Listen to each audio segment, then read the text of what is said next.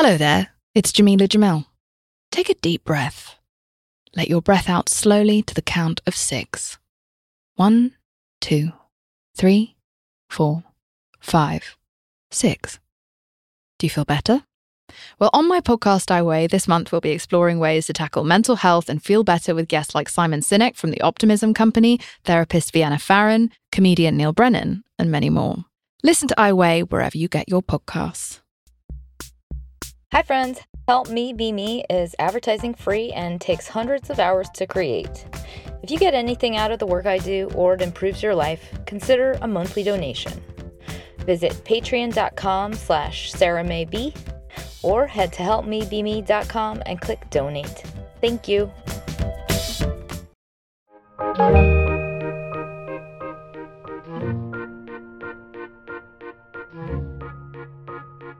Hello, lovely friends. This is Sarah May. And this is an episode called Love and Honesty, What We Hide and Why. So it's about why sometimes people aren't honest with us and sometimes we're not honest with ourselves in love. And this one's written for a person who contacted me who's newly single and dating quite a bit, and they have a few different partners and a lot of difficulty saying that they are where they are, because to admit it goes against everything this person wants.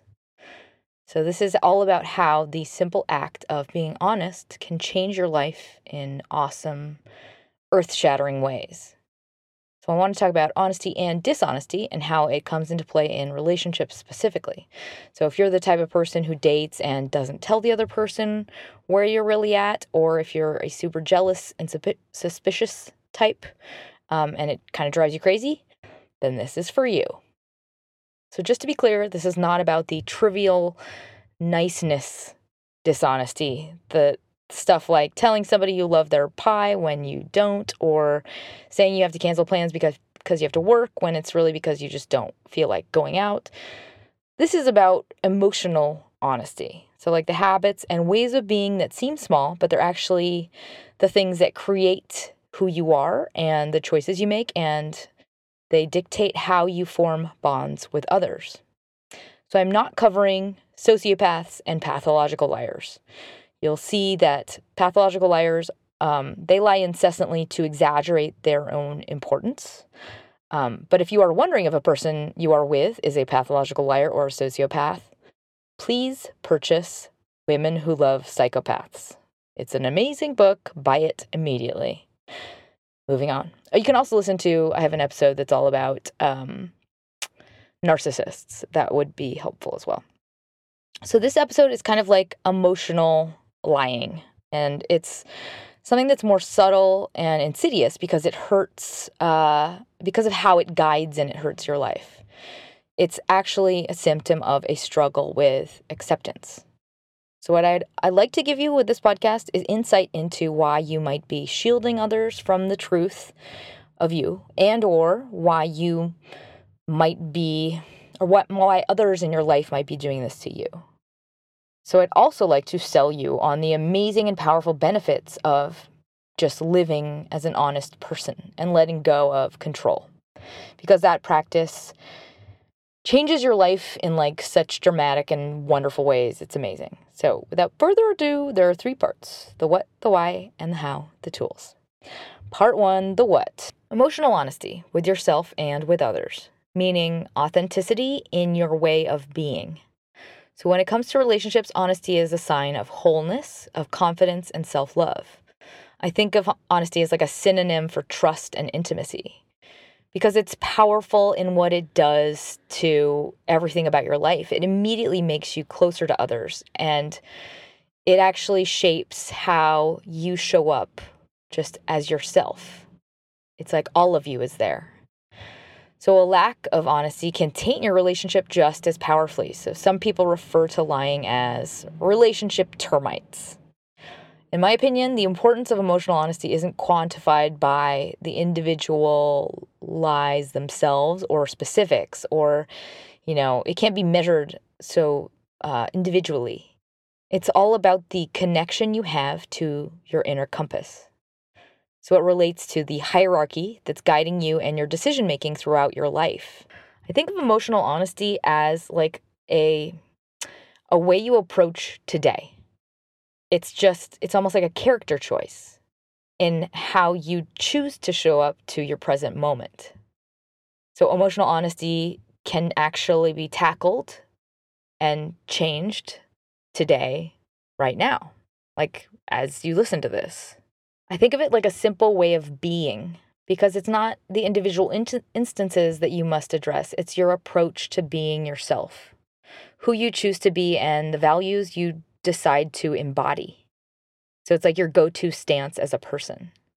So this is like a decoder ring to every individual instance you might encounter. So once you act as this person you decide to be, and you practice owning your truth as you are, everything in your life will rearrange itself accordingly. Like you don't have to actually fix things or struggle or wish things anymore. It's like the fear evaporates and everything in your life just gets super simple. It's almost like a relief because there's only ever one truth, and it just is. And you don't have to do anything about it but move through it. So once you approach your life with authenticity, you'll begin to just confront things as they arise. They won't be pushed to the side or managed. They will just be. You know that they'll be difficult or they'll hurt, and that's just what you will accept you will go through. And you won't do it with a struggle, and you won't have to make solutions for them or try and pretend it's not happening, because your life will just be what it's meant to be. It'll be guided by who you are and what you want in love and in all of your relationships. So suddenly it's like this way of being is the most empowering form of you, just because you're confronting things as you need to without delaying. And instead of doing things in 2 years from now when you can't fix it any longer or it just really, really doesn't work anymore, you will make the change when it needs to get made. And so when it comes to love, you end up finding who you're meant to be with, and you make your life into what it will make you the most happy.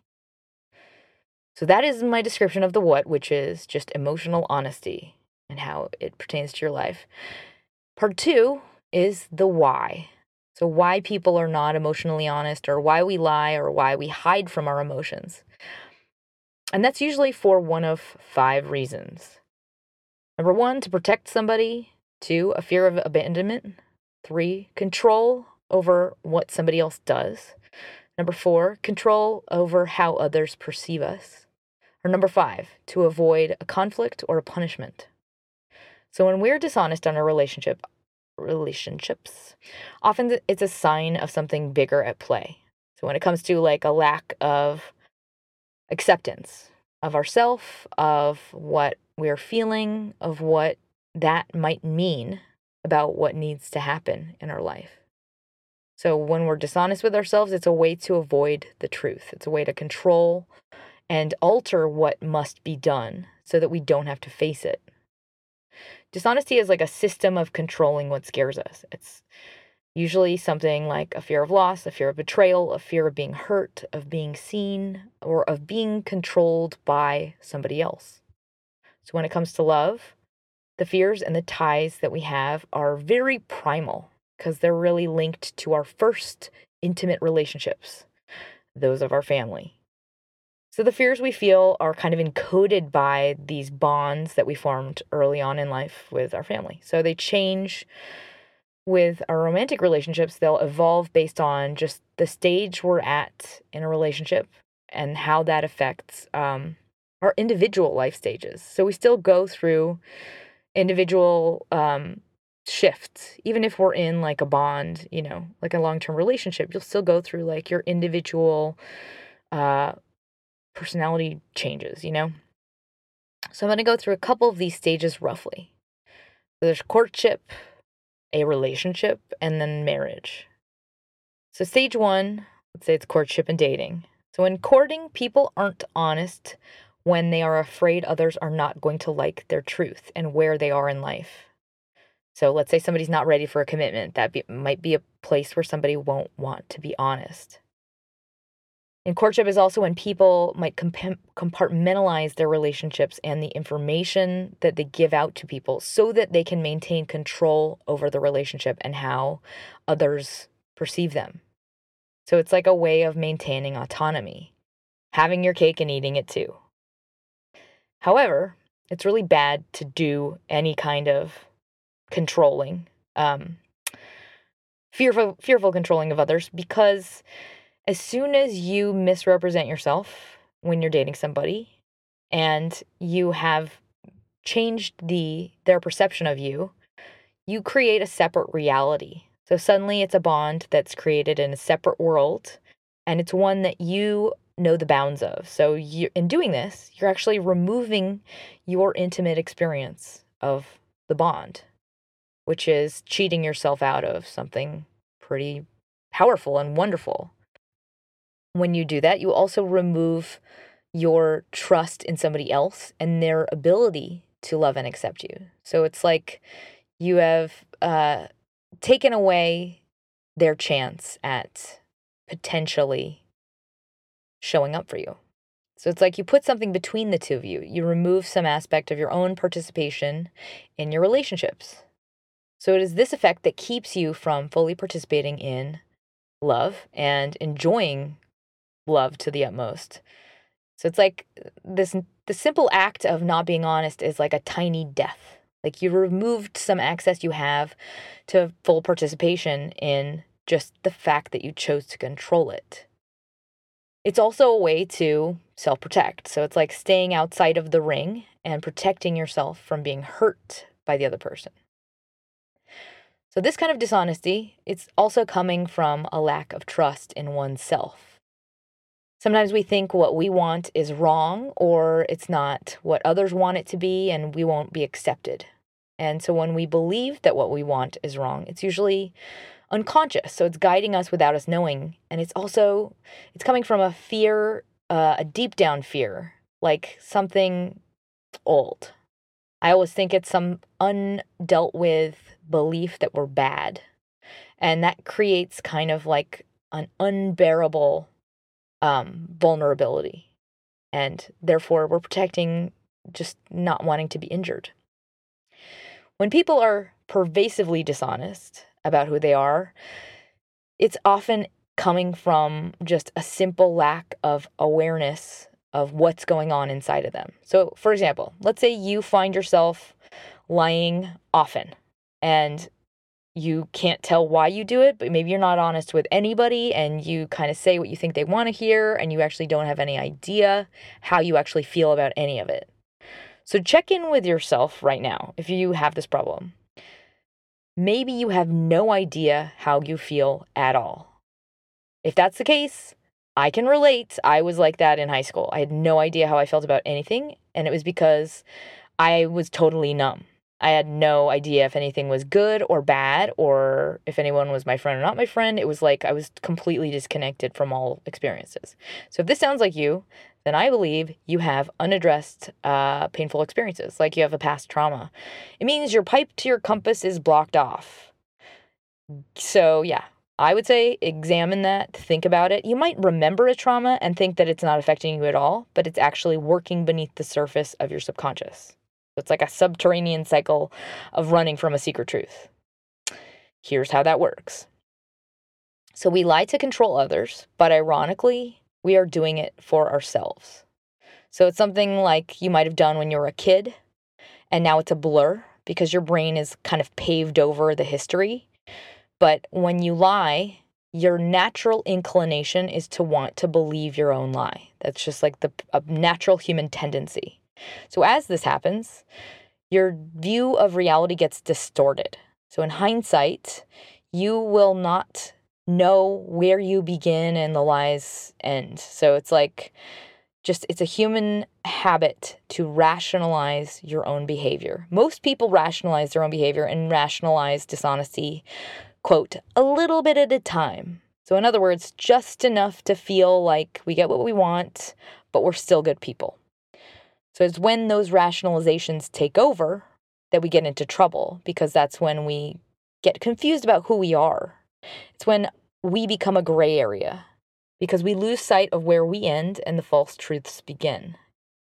It gets very hazy because what we end up doing is we lose sight of what we truly want. We just become this cycle of behavior, of saying something or doing something, and we end up choosing in favor of what other people want or what we're afraid of or what we're afraid to accept instead of what we actually want and our highest goals. So it's like this path that's built by softening, controlling, soothing, and a resistance to what is. So honesty is vital to your way of being while you are dating because, well, there are many reasons. Misleading people makes you feel like a bad person. It tells you that you are a bad person. And it also makes other people feel like they're losing their mind. And it's unfair and it's cruel. And you're also cheating somebody else out of their ability to make a decision in the situation. Honesty is also vital because you want all of you as a part of what you bring to the table, because polarity is what attracts others. It's the prime ingredient for passion. You want somebody real who knows who they are and who they aren't and isn't afraid to say it. And the more you get someone who will say and be whatever you want them to be, the less of anything real you're going to feel with that person. You need the pull, you need the push. In love especially. You want somebody to be autonomous and know themselves so that you can share each other. They're bringing a whole person to the table. And that's when you have that pull of attraction. Because otherwise you're talking about platonic friendship. It's like a neutral bond. It stays, for the most part, not very passionate, not very sexual. So the polarity is kind of like an essential building block of, I want this and I don't want this. And that kind of should have friction, that's what the good part of friction is, coming together. That was my prolonged section of relationships. Of dating. So this next part is all about relationships. This is this next bucket of forms of dishonesty, of emotional dishonesty. Relationships are built around a simultaneous and opposite need to be intimate with somebody and autonomous as an individual. And therefore, this is where all relationship conflicts arise from. It's kind of this power struggle between these two needs that are simultaneous and opposite, and they're being hashed out and decided for the first time between two separate individuals as they form a bond that is a relationship. So in a relationship, there is a constant push and pull between these two ideas of reality and of love as they merge into one story. So common lies that come up are usually related to one person in the relationship attempting to gain power over the other one. So for example, you might lie to a partner as a way to support your view being right. Other common lies are ways to retain autonomy in the face of somebody that's demanding more intimacy. So it's like this push-pull of control. So for example, let's say one person in a relationship wants to know every intimate detail of your mind and your emotions, and you withhold that and intentionally keep it mysterious or confusing. And this would be like a tactic to protect yourself from being owned by this other person.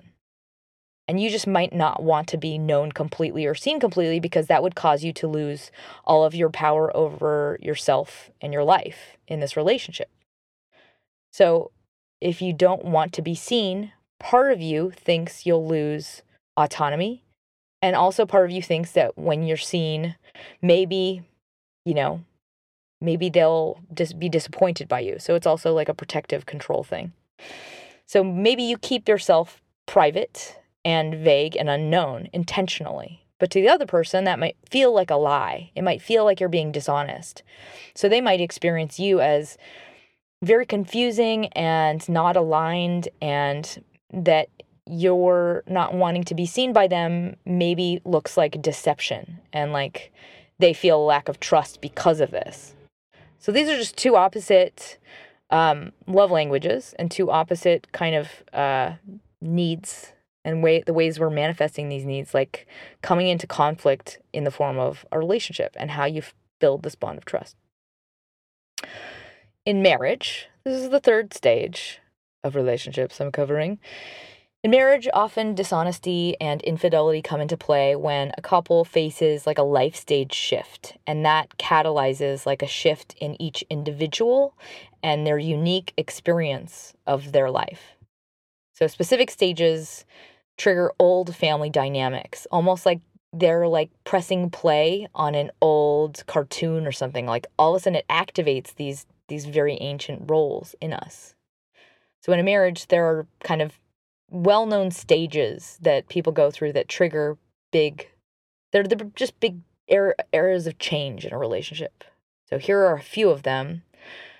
There's the initial end of the fantasy, which is like after the first 2 years-ish, 2 to 5 years of marriage. And that's when people basically get to know each other for real versus like whatever they've perceived in their idealizations of one another. There is the beginning of the child rearing stage, which brings up like stuff to do with parents and our issues with our parents. And then there's the end of child rearing, which is like when you're back together alone and you're no longer focused on the kids anymore. So those are the times like of major change when a couple might be the most vulnerable to somebody being dishonest or having an affair or cheating, because this is when people experience the most stress and change. And change is traumatic because it's when relationships have to reorganize around new truth. And ironically, often in relationships, a lie will be a way of distracting focus from a real problem. Like an affair will even be a way of distracting focus from the actual emotional bond that is the relationship.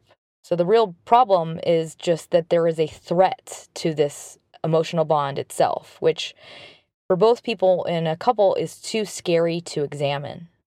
So the lie becomes like a new point of focus that's removed and therefore less intense. And it can be anything. It can be another person. It could be a secret habit, something like smoking.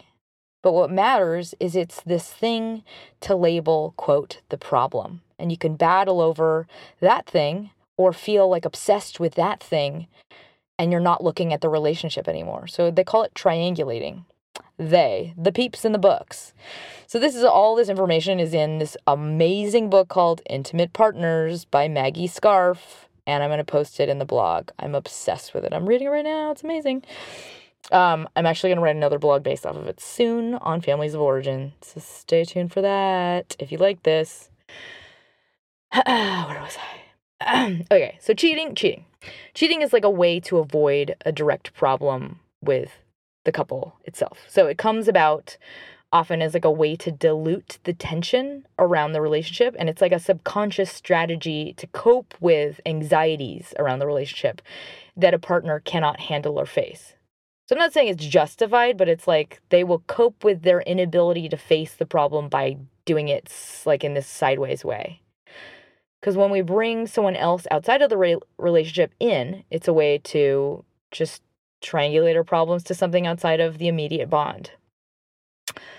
So it's like a less intense version of the problem because it's diverted to an object outside. I know it sounds strange based on the fact that it becomes the reason that people split up or they don't want to be together, but it's like an easier reason because they can point to it. It's like a solution to part of the couple not being able to face fear and uncomfortable, painful truths that they cannot reconcile or fears that they cannot reconcile. Because it's often a fear, it's not a truth that people freak the fuck out over when it comes to things like cheating and divorce. And I think when they do those things, it's like they feel the pressure removed from their anxieties over commitment. And that's why they do it. It's like something else is helping relieve this tension. So sometimes this other thing, as I said, isn't, a person, it's a habit, or it's just, it could be like a couple starts fighting about something like their kids and how the kids are being raised, or they start fighting about finances. It's just a way to not confront the real tension because it's the added element that obscures the real issues. Like both people don't want to look at the fact that they might not be in love or something like that. They look at something else constantly as a way to just channel. So when it comes to emotional affairs, when people in committed long-term relationships find connections in others spontaneously, it often has something to do with the role that they have cast themselves in and that they have cast their partner in. And both people have roles they perceive themselves in, and that's based on just how they picture love and commitment and what it's supposed to be. So like you might cast yourself in a specific role, and then you will cast your partner in another role, and then they will have done the same thing to you, and those roles will be totally different. So part of this like ending of the fantasy stage is people kind of getting used to what their partner really is versus the idealization role that they had cast them in. So when that fantasy stage is over, your view has now been forced to see the reality of who the person is. And that might make some people very angry. Sometimes it makes people feel like they've been betrayed or duped or disappointed because they believe that the other person sold them a raw deal, when in reality, it is their perception of the ideal that is just worn off. So they might also perceive their role so strongly that they will seek out somebody else new that will play the other role against theirs. So for example, like let's say this person's role is, I'm the rational, strong, emotionally mysterious type. And then they seek out somebody who can play their emotionally bountiful, all about me, kind of flighty, free spirit type. And somebody that's just like obsessed with them and them being kind of a pillar of strength.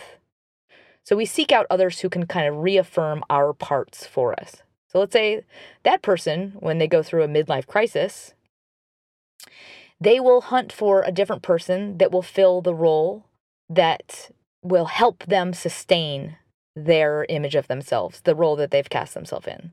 So they will go back to finding somebody that will be replaying the fantasy stage that is their ideal co-star. So usually the person that people seek out when they're having a midlife crisis is this golden standard of a person who likely doesn't exist anywhere because they are an ideal manifested by that person's mind. So it's just like the impossible ideal of a partner. That's who they search for. And when they find that, it's them overlaying the fantasy onto a normal human being, and it's not the reality of the human being. So a lot of people, when they reach this place and they're hunting for their fantasy, when they're in a relationship, they kind of start over and over again. They'll finally get into a relationship. It'll get serious. For the first time, they'll see the real person, minus the fantasy. And then they'll be like, screw you, you lied to me. You're not who I thought. And then they'll start over and they'll find someone new. And then they'll idealize that person. So it's almost like the acceptance of the reality of a person, like the full 360 view of like a real human being, is just the loss of the ideal and of the fantasy is too painful for them to accept. And then they feel like angry and resentful, and they just can't reconcile that this ideal doesn't exist. They still want to find the ideal. So in all committed relationships, there is a period of getting to know the truth of a person, minus your idealizations. It's just the way everything is. Like when you grow up and you, like when you're a little kid and you finally realize like how far it is to the store. And like when you're a kid, you can't kind of put that into concrete terms. Like it's just a form of understanding space in a way. Like when you get to know a person, you eventually see all of them. It's just the way everything is. And so what the battle is what much of a committed relationship is about, is kind of coming to terms with what your role was as a child, what you believe love should be, and kind of forming a new ideal based on coming together with another person, because that person's going to have their own set of ideals as well. So you both have to kind of do this constant push and pull of defining how you are going to love and take care of each other and how you are going to form this new bond together, which will only be written between the two of you. So this bond that is trust and love and relationship, it'll evolve between the two people together, and you get to write it as you go. So you define it as best you can, kind of while battling off the old ghosts of your family relationships. And you'll both be kind, and you'll both fight for your needs, and you'll both try and accommodate each other's needs. And at the end of the day, it'll be imperfect, but it'll be, its own thing. And in general, we all choose people based on kind of what we see in them that we will find. It's like we'll see a missing piece of ourselves in them, almost like it's via telepathy. Like you can sense a piece of yourself in another person, like almost instantly. Maybe not instantly. I had it instantly, but it's like when you feel comfortable with a partner, that's when you work out all of your remaining issues that are left over from childhood. That's kind of like the basis for what relationships are, like adult relationships. When you get together with somebody, you see in them the ability to work out your old shit. And then you go through that like a dramatic play, and then you work them all out, and then you can be happy together. I just realized it took a long detour into something unrelated to honesty. So sorry about that. Where are we? Okay. We're talking about honesty and deception and interpersonal space. So let's get back to this. Let's do the how. The tools. So I only have 3 tools. I'm keeping it simple.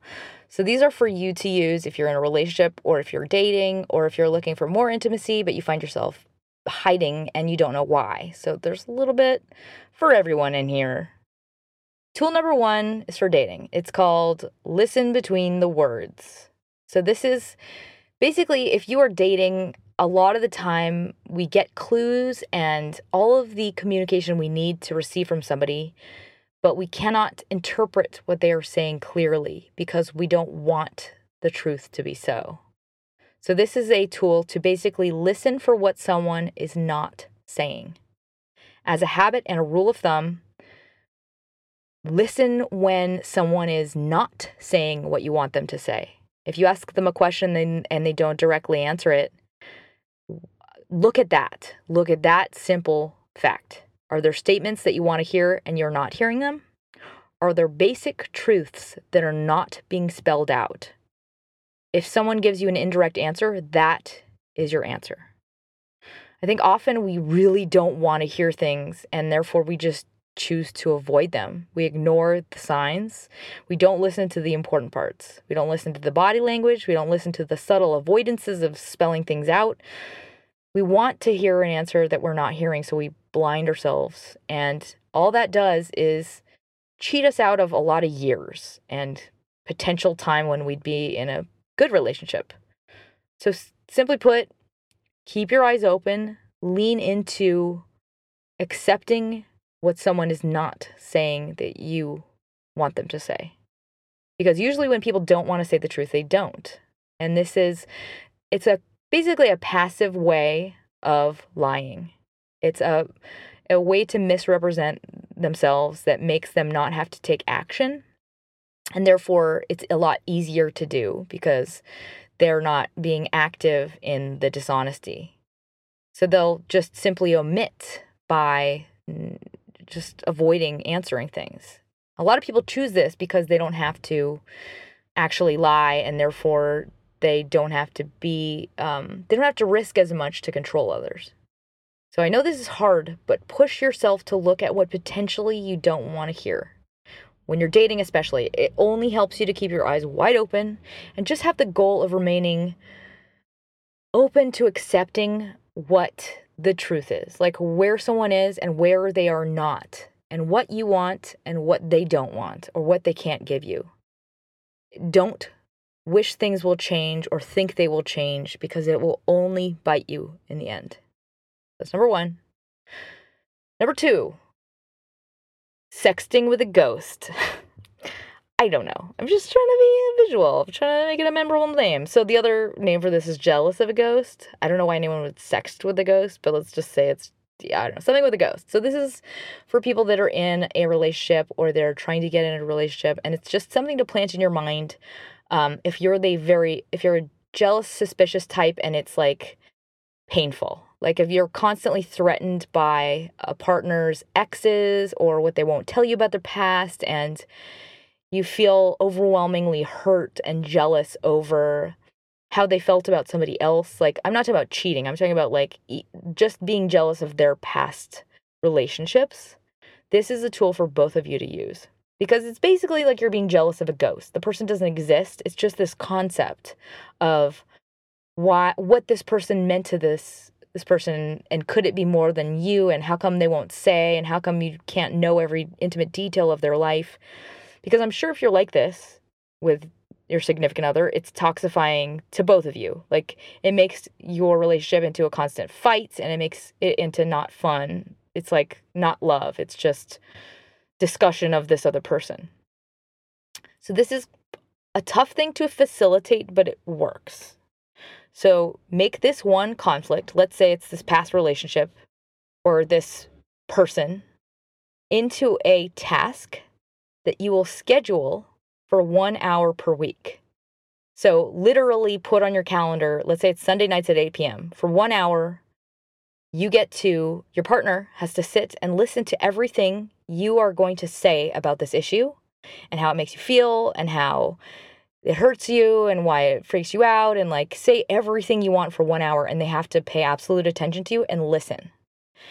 And that's the only time in the entire week you're ever able to talk about this thing. And here's why this works, is because one partner gets to be heard and talk about all of the things that upset them, and then the other person gets to feel safe from attack while you go about your regular life. So this makes every other part of the week just for you guys to be a couple. So you will find that this battle is still about the push-pull dance that is intimacy versus autonomy. It's not what it's about. It's about something else. But it still gives you a way to control the issue so that it doesn't sour the rest of the relationship. That's number 2. Number 3, listen to the baby ouch. So this is a tool for chronic liars or people who hide the truth, or people that know they want to be more honest and want to begin to change their behavior. So it's for those of you who are maybe currently like leaving stuff out in your relationship and it kind of bothers you because you can't see why you're doing it, but you are, and maybe it doesn't feel quite right, but you don't know what you would change. So this is a tool to like start being honest with yourself, basically. So right now you likely can't tell what is good or bad about being honest or not being honest about anything in particular in any of your pending relationships or your current relationships. In any given situation, really, related to honesty and how you represent yourself to others.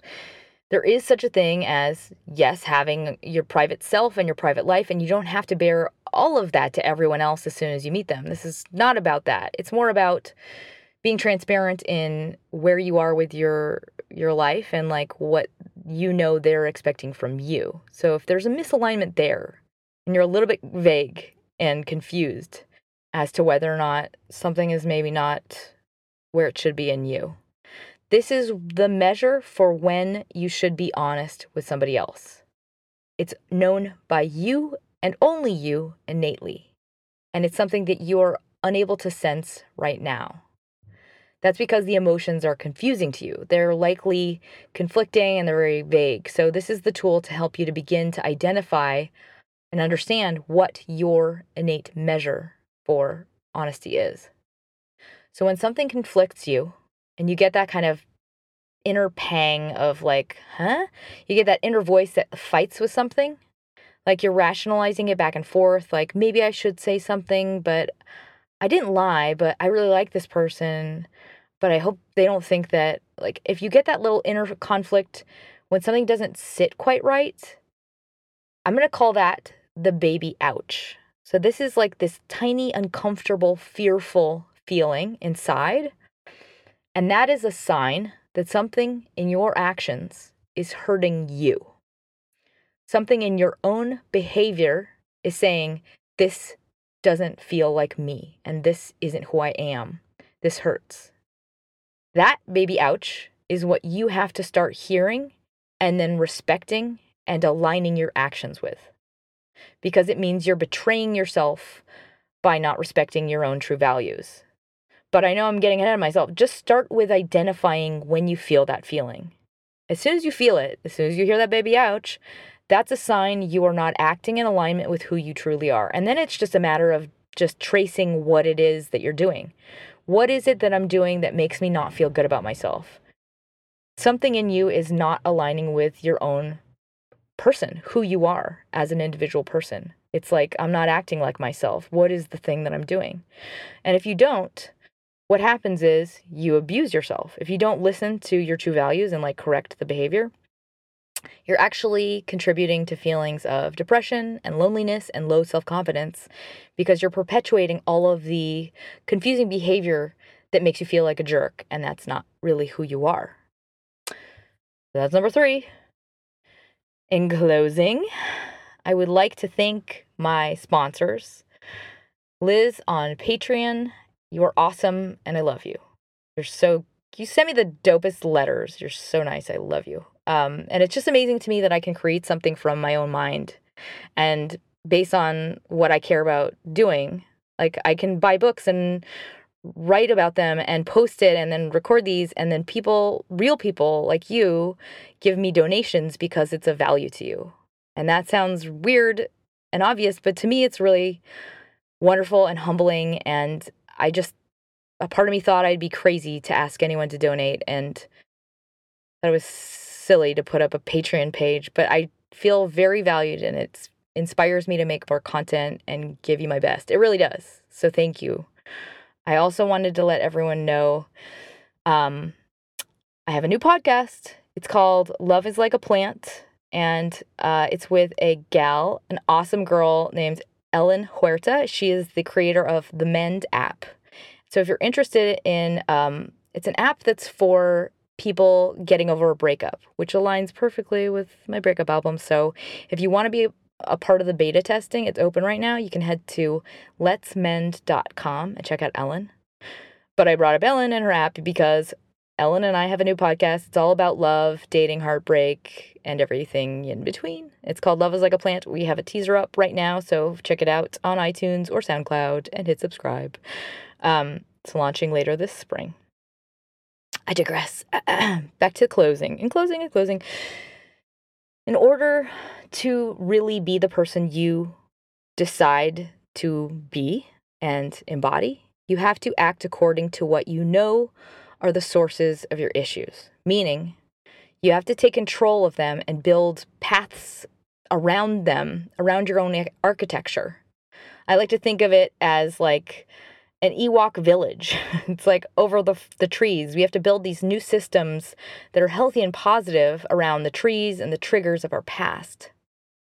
So you have to take control of your issues, and I think a lot of personal growth is about seeing our fabric and choosing to build up these ramps and stairs around our kinks so that we can be the best version of ourselves to others that we know we can be and we should be. And we can also aid ourselves in the growth in the direction of our choosing. Honesty is how we own who we are and we confront our truth and deal with it. What happens when you choose to accept things honestly and not hide from them no matter what is your life is guided by what it is you truly want. It's like you take out your need to control your fate and suddenly you are just deciding in favor of the truth that is your needs and your wants. And that's when your life aligns, and that's when you head toward exactly what it is you've been searching for. So it all starts with just being honest about where we are and what we want to overcome. So when you can see in yourself that there is a misalignment between your actions and your values, this is when you must choose actively in favor of what you know is best, despite yourself. So just begin to build that new Ewok bridge. And that is how you change. And that's when you practice actually empowering yourself. And as soon as you can start acting from this place of bravery, and you can keep your eyes open and know that it's going to hurt and let go, and keep moving through the shit as it comes, what happens is you grow to be a superpowered, like a superhuman. It's like, I'm not exaggerating, as you enact the change that needs to happen and you just embrace a state of honesty about what change needs to come, and you just face it, everything about you becomes the most at peace and confident and powerful form of yourself you could ever imagine. It's like you suddenly realize no matter what happens, you will be okay because you have yourself. And even if something terrible happens, you're like, I can deal with it. And it's like you get to let go of the job of worrying about things and trying to control them. And it's like everything gets so simple and so easy because the truth is just the truth. And all I have to do is just, hold on tight and do my best and soothe and take care of myself. And the rest is not my job. It is what it is. And I have to just let go. And as soon as you just get in the habit of acting like that and just, doing what you have to take care of yourself and moving through the things that have to happen, is you begin to change and you allow things to change you and you begin to learn lessons and you grow into just the most wise, happy, calm, balanced, comfortable person that just has just compassion for others, compassion for yourself, and I guess just a joy for life. Like you feel fully committed to being alive and you embrace what that gives you, because you realize in retrospect, all of the pain, all of the stuff that was hard to go through, you came out of it just like, Iron Man. You got an extra suit. I have Ewoks, I have Iron Man, it's all over the place. But you come out of all of that change and you feel like $1,000,000. And you're like, wow, I'm so glad that happened to me because it grew me into this other, taller Iron Man Ewok. Well, I hope you enjoyed this, and I will post a blog version of this with all of my references as soon as I can write it up, and send you my love. Don't forget to smile.